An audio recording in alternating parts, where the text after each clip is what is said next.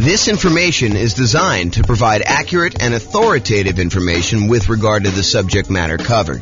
It is offered with the understanding that the presenters are not engaged in rendering legal, accounting, or other professional services. If legal advice or other expert advice is required, the services of a competent professional should be sought. Welcome to the Laredo Real Estate Investing and Real Estate Financial Planning Podcast. Learn all about investing in real estate in Laredo, Texas, with a combination of real estate financial planning and modeling with numbers specific to Laredo, plus syndicated, more generalized recordings of live and pre-recorded real estate investing classes, not all of them specific to Laredo. Be sure to stay tuned after the podcast for a message from our sponsors. Well, good morning and welcome, everyone. I am James Orr. And we got a very special class today. This is part of the series on improving cash flow. And so today we're going over improving cash flow when considering your real estate investing strategy. When you're thinking about which strategy you want to use, how do we improve cash flow when we're trying to decide whether we're doing traditional buy and hold or short-term rentals or house hacking or nomading or whatever we're trying to do there. So all of the things we're going to discuss today have to do with choosing your existing real estate investing strategy. And this is, as I mentioned, part of the series we're doing. And so we've already covered how to improve rental property cash flow when we are searching for properties. That was covered in a previous class. So if you want to see about all those different strategies, go watch that class. We've also covered all of the different strategies of the largest section, the one that has the most ways to improve cash flow. And that was the financing section. Today, we're covering this, how to improve cash flow during the improved strategy phase. We'll talk about these different options. And then we've got some future classes coming. The one class on how to improve cash flow when you improve the property itself, while you're marketing the property, while you own the property, and then while you're renting the property. So there's different kind of stages that I broke it down into, and we're covering the classes. We're covering the strategies, the 88 strategies to improve cash flow in all of those different stages in discrete classes by stage. So if you're at the stage where you're searching for properties, just review the one for searching properties. If you're at the stage where you're financing, do that. If you're trying to figure out what strategy to use, this is the class you'll want to use for that one. Okay, so when we're thinking about improving cash flow is really made up of how much income you have coming in on the property, all the different sources of income, especially the rent, but then also things like laundry or renting out different parts of the property, or maybe you add in additional services like landscape service or internet service or things like that nature. So there's different strategies of rent or different sources of income like rent, and then all of the other sources of income you have in the property, minus, in order to get cash flow, you have to subtract out all your different expenses. And your expenses are, your mortgage payment, taxes, insurance, maintenance, property management, vacancy, like all of those different things are expenses. And so when you think about how do you optimize, how do you improve cash flow on property? Well, it really consists of two different parts. How do you maximize the income you have on a property? And then how do you minimize all of the different expenses? And a lot of the things we're going to be talking about here today in this class have to do with maximizing income. Although a couple of them have to do a little bit with minimizing expenses, the majority of them are maximizing the income on it. So be sure to consider the impact of both income and expenses and the additional work involved and the value of your time when you're considering all of these different strategies to implement. Because some of the strategies, as you'll find out, they are significantly better cash flow, but they also require a lot more of your time and effort in order to implement them. So just kind of keep that in mind. All right, since we're talking about strategies, this is the list of the different strategies that we've broken out for real estate investing. So I'm not going to cover these because this is going to be covered in its own separate class. However, this is the list. So I'll just run through the titles and you can kind of research these if you want to dig deeper. Buy and hold, real estate investing, buying a property and renting it out and holding onto it for a long period of time. The nomad strategy, buying a property, moving in as an owner-occupant, living there for at least a year. It's a requirement of the lender. Usually do this because you can get very low down payments or nothing down payments, and you get improved interest rates, which could lead to some improved cash flow on a property. So you go move into the property, live there for a year, then you convert the property that you just lived into for at least a year into a rental. You buy another property to move into, and you repeat this process until you have as many rental properties as you desire. So that's the nomad strategy. House hacking, which we'll cover a little bit today, because it's one of the strategies we're going to discuss. That is renting out any part of a unit that you're living in. The most common example is you buy a duplex, you rent out one side of the unit, and you live in the other. But it could just be renting out, the property to roommates. You buy a single family home with 4 bedrooms, you live in one of the bedrooms, you rent out the other 3 or even just one, and that is considered house hacking. And there's some variations on that, which we'll talk a little bit about today as well. The BRRRR strategy: buy a property, rehab a property, rent a property, refinance it, and then repeat. So there's the buy, which is the B, and then all those different R's: rehab, rent, refi, and repeat. So all the different bars there for BRRRR. And that's a strategy for being able to buy properties and leave very little or no money in the ideal situation. Most of the time it's leaving a little bit of money in the deal, so that you're able to acquire properties with little down. And then all the quick turning, flipping properties, and then wholesaling and wholetailing. Wholesaling is basically selling your contract in a property to another investor. You find a really good deal and you sell to an investor, and you get a fee for doing that. All the creative financing stuff: buying property subject to, lease option, lease purchase, rent to own, owner financing, agreement for deed, contract for deed, loan assumption, like all of the creative different strategies for financing properties. Those are different strategies. And then partnerships and syndications: if you're going to get together with one or more other folks who want to invest in real estate with you, then you can kind of structure those in various different ways. And then tax liens and tax deeds: whether you are investing in a lien against a property with the hope that the property is, they either pay you a return on it, or in the event that they don't pay you the return, then you can actually foreclose to the property and get ownership of it. And then real estate investment trust, which I don't usually cover, but I include it to be all inclusive, to kind of be comprehensive here. That's that. So these are the different strategies. And you'll see that we're talking about using different strategies here today when we talk about how to improve cash flow. All right, so here's the list. Different ways to improve cash flow when you're thinking about the different strategies you can use as a real estate investor. So one of the different ways you can kind of improve this is to change the term that you're renting out properties. So I think a lot of people think about investing in real estate as you buy a property and you rent it out, and you rent it out to a tenant, and there's a year-long lease in place. And maybe the tenant renews for another year, and you kind of keep doing that, or maybe they leave early because they got evicted or they can't pay their rent anymore, and you kind of shorten the term in that way. But you could deliberately choose to rent out properties monthly or weekly or nightly, like a vacation rental. So changing the term of the rental can improve your cash flow on a property. We'll talk about that a little bit. Or doing a totally different strategy, like a lease option, where instead of just leasing the property to a tenant, you decide you want to go after a tenant buyer, a tenant who also has the option or a contract to buy the property from you a year or 2 or 3 or 4 or 5 down the road, or 6 months down the road, whatever you negotiate as part of your term. Basically, they will lease the property from you, and then after they lease it from you for a period of time, they're going to buy it from you. And there's some advantages to doing that, which we'll discuss here in a minute. Or you could choose to do a specific niche. You could cater to a group of people who you know are looking to rent in your area. For example, you could choose to focus on student rentals, or you could choose to focus in on traveling nurses and provide them, kind of services related to their particular industry, knowing that they're coming in for, contract periods of time, and they're going to need some extra stuff in your property. Or you could cater to oil workers if you happen to live in an area that has a bunch of people coming into town to do work on the oil kind of stuff that they do. I don't even know what they call it. So you can cater to all these different niches, or you can cater to things like corporate rentals. So you decide to do that. And then I'll kind of group these last 3 together. They're all really versions of house hacking, in my opinion.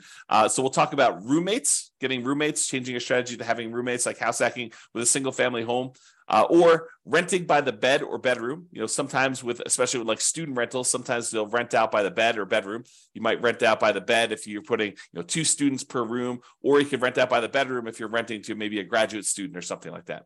Or you could rent by parts. In some cases, you may be renting a property where you rent the garage separately, or you rent access to the community swimming pool separately, or you rent access to the storage units on the property, like the storage shed where somebody wants to be able to store something or whatever they're doing there. So those are different ideas, and we're going to go into those in detail here. All right, so let's talk about term. So related to term, so term is going to be basically changing the duration of your lease term. So you can either do a daily rental, things like vacation rentals, or there may be some situations where you might rent by the day, or you could do weekly rental. I guess it would be a variation of vacation rental. But I was thinking of if you rent your property out for the Super Bowl weekend, that may be like a daily rental or maybe a weekly rental. But it's all sort of covered under that short-term rental, vacation rental thing. So you can do daily rentals. You could do weekly rentals.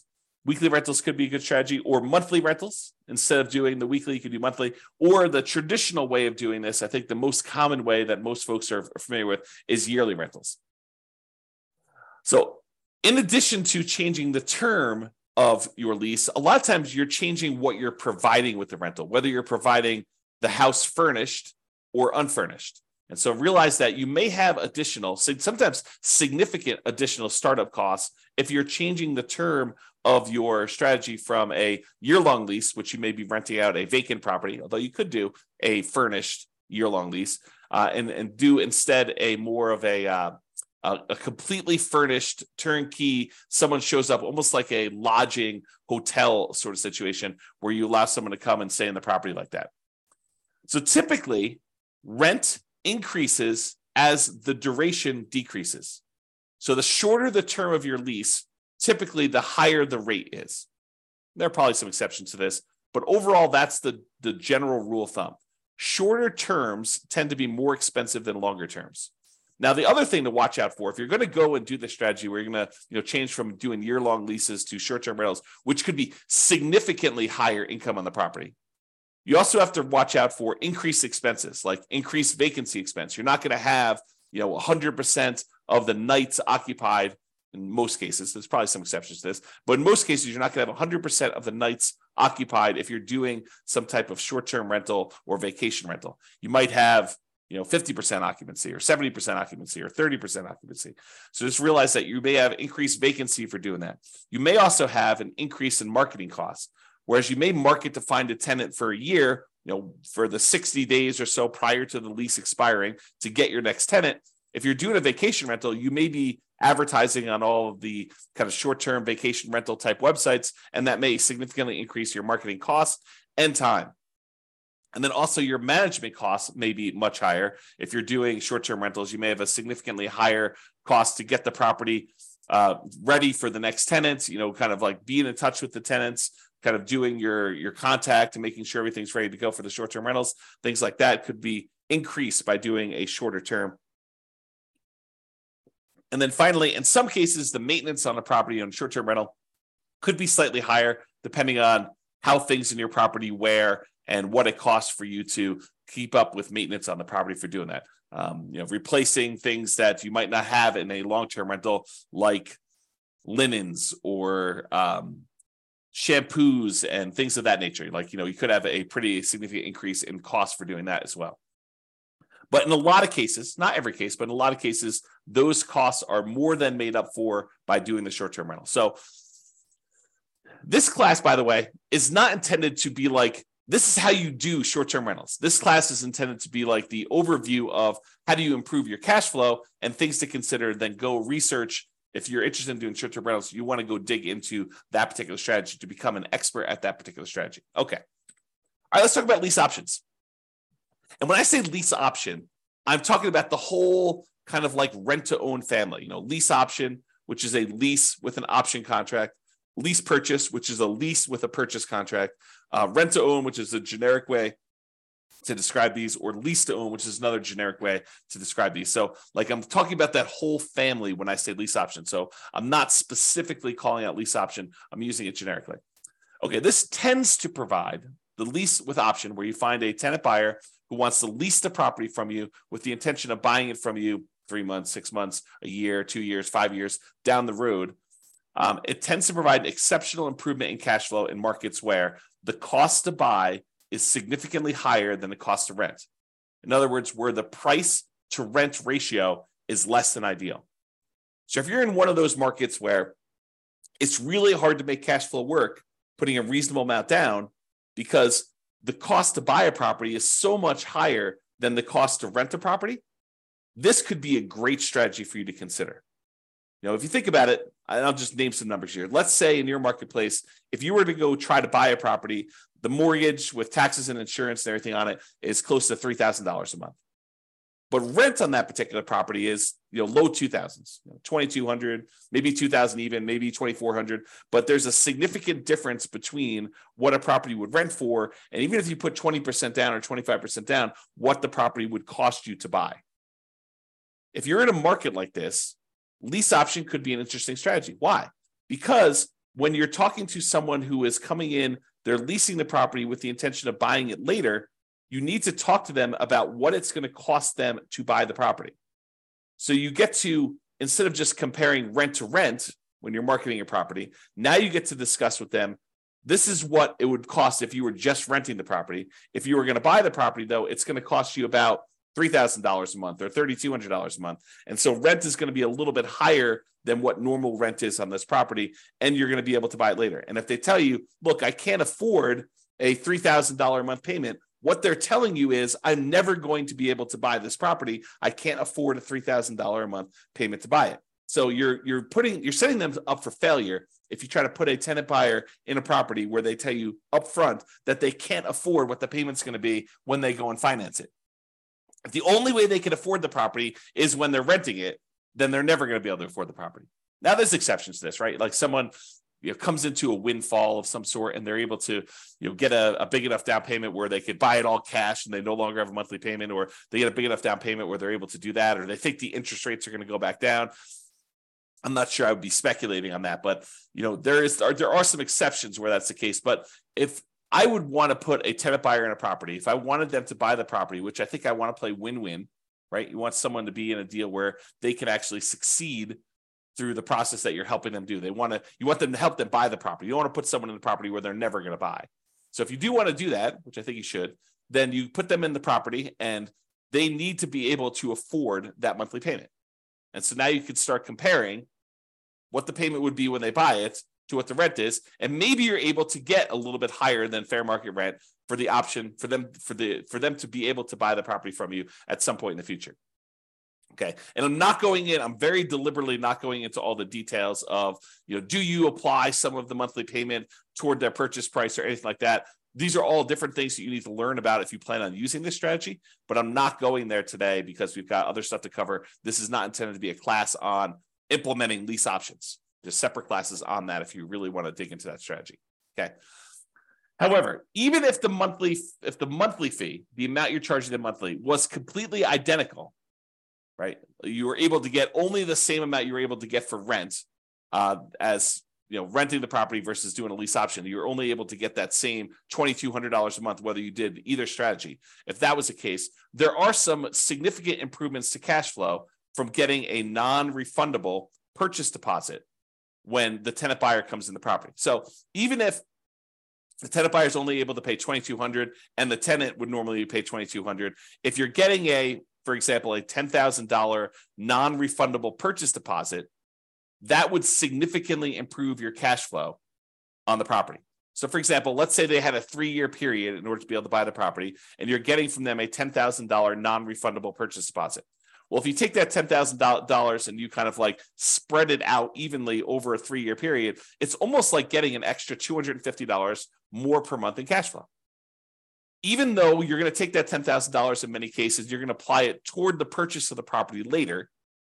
So you're trading some of the appreciation you're expecting to get in the property over those next 3 years in exchange for getting better cash flow in the meantime.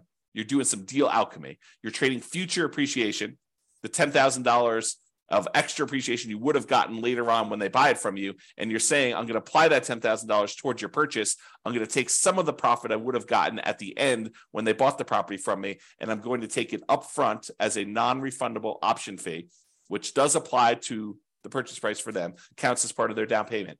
But then you're also getting that, which if you spread it out over 3 years, looks like you're getting, $250 plus per month in extra cash flow. So if you thought you were getting $2,200 a month, now you're really getting $2,450, which is significant in certain markets, right? So that is one way to look at the lease option. And then the other thing is, in general, I think it is true that if you realize rent is a range, right? Unless you have 100 identical properties that are all renting and they're all exactly the same, all the same views, all the same backyards, all the same amenities, all the same layouts, like everything is identical, and a tenant can go in and they've got 100 different ones to choose from. And the rents are going to be pretty much exactly the same for all of those. But if you've got one property and another property, and the other property has slightly different layout or slightly different amenities or slightly different kind of upgrades or slightly different view or slightly different location in the neighborhood, like the rents on those are not identical. And so there's a slight range of what rents can be. If you're a really good marketer, you might be able to get a little bit higher. If you're not such a good marketer, maybe you're going to be a little on the lower end. So realize that the rent is not an exact number, and rent ranges vary. And if you're doing a lease option, you're giving someone the ability to buy a property from you, you're almost always going to be on the top of that rent range. You're usually not going to be on the low end of a rent range by putting a property up for lease option, because you're adding something that is extra, that is special, that's valuable to them. So you're almost always going to be at the minimum at the top of the rent range. And in some cases, you're able to get a premium. Okay. And one of the other little perks of doing lease options is you might also improve your cash flow through slightly lower maintenance, slightly lower vacancy, and slightly lower management. So these aren't like huge numbers, although they can be, but they tend not to be these huge numbers. But realize if you've got a tenant buyer in a property who has ownership mentality, who is on the path to buy that property from you, a lot of times they have pride of ownership. They think that they're buying the property, and so they want to maintain their property a little bit nicer. They tend to stay a little bit longer, although there's exceptions to that. And you tend to have to do less management for them because they are owners. They think that they're going to be owners of the property. So the ownership mentality of tenant buyers versus tenants could be a huge plus to help you with your improving cash flow. So for that reason, doing this lease option strategy, changing your strategy to be lease options, could be hugely beneficial. And I've also talked about how in the past, and this is sort of a side note, go like research this more with one of our other classes, but I've also talked before about this idea of being able to use the lease option non-refundable option fee in order to use that as the down payment to go buy your next property. So imagine you're doing a nomad property where you move into the property, you put 5% down, and you move into the property, you live there for a year. And then when you are planning on exiting that property in order to go buy your next one, you get a tenant buyer to come in who's going to be a tenant and buy the property from you. They give you a option fee on the property. Let's say it's 5% of the purchase price. Then you use that option fee yourself to go put 5% down on the property that you're buying, and then you are able to buy your next property. The tenant buyer who is going into your old property provides you the down payment to go into your new property. So this could be a strategy to provide you with the down payments to continue your own investing strategy as well. All right, let's talk about niching. Specialization tends to be more expensive than generalists. So if you cater to a specific audience, corporate rentals, traveling nurses, students, undergrad, graduates, startups, whatever you decide you're going to cater to as part of your particular strategy, it is up to you to figure out how you can provide extra value, what they need, determine what they need, and then provide them what they need, add value to whatever it is that you're offering. And a lot of times you can get slightly improved fees by doing so. Okay. So what can you offer them that would be more attractive to people in that group than just renting another property? And then what's a reasonable premium you can charge for providing that extra value?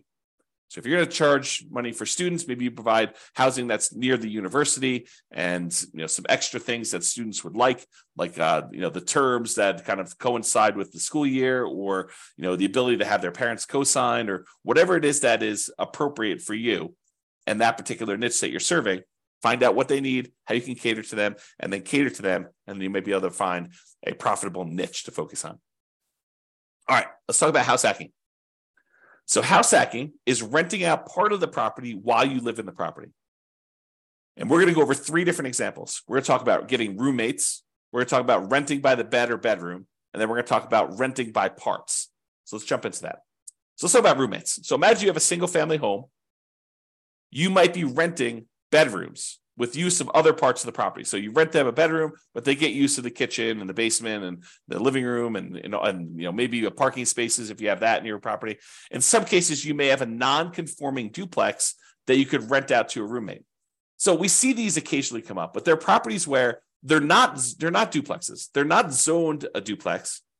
They are not set up where they qualify officially as a duplex, but they look like a duplex. It's a property that's a complete upstairs unit, and then there's a side staircase that goes down to the basement unit, and there looks like a totally separate apartment in the basement. In some markets, you can't put the stove in, or you can't do something where that would trigger compliance issues or something like that. But it could have a hot plate or something like that, or a mini fridge or whatever.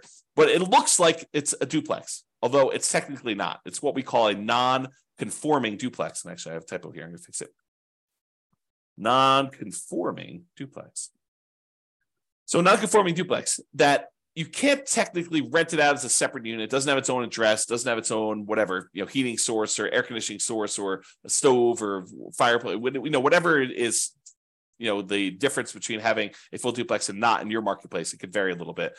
But you could have a roommate that lives down there. Imagine you were just going to have a roommate upstairs in a different bedroom.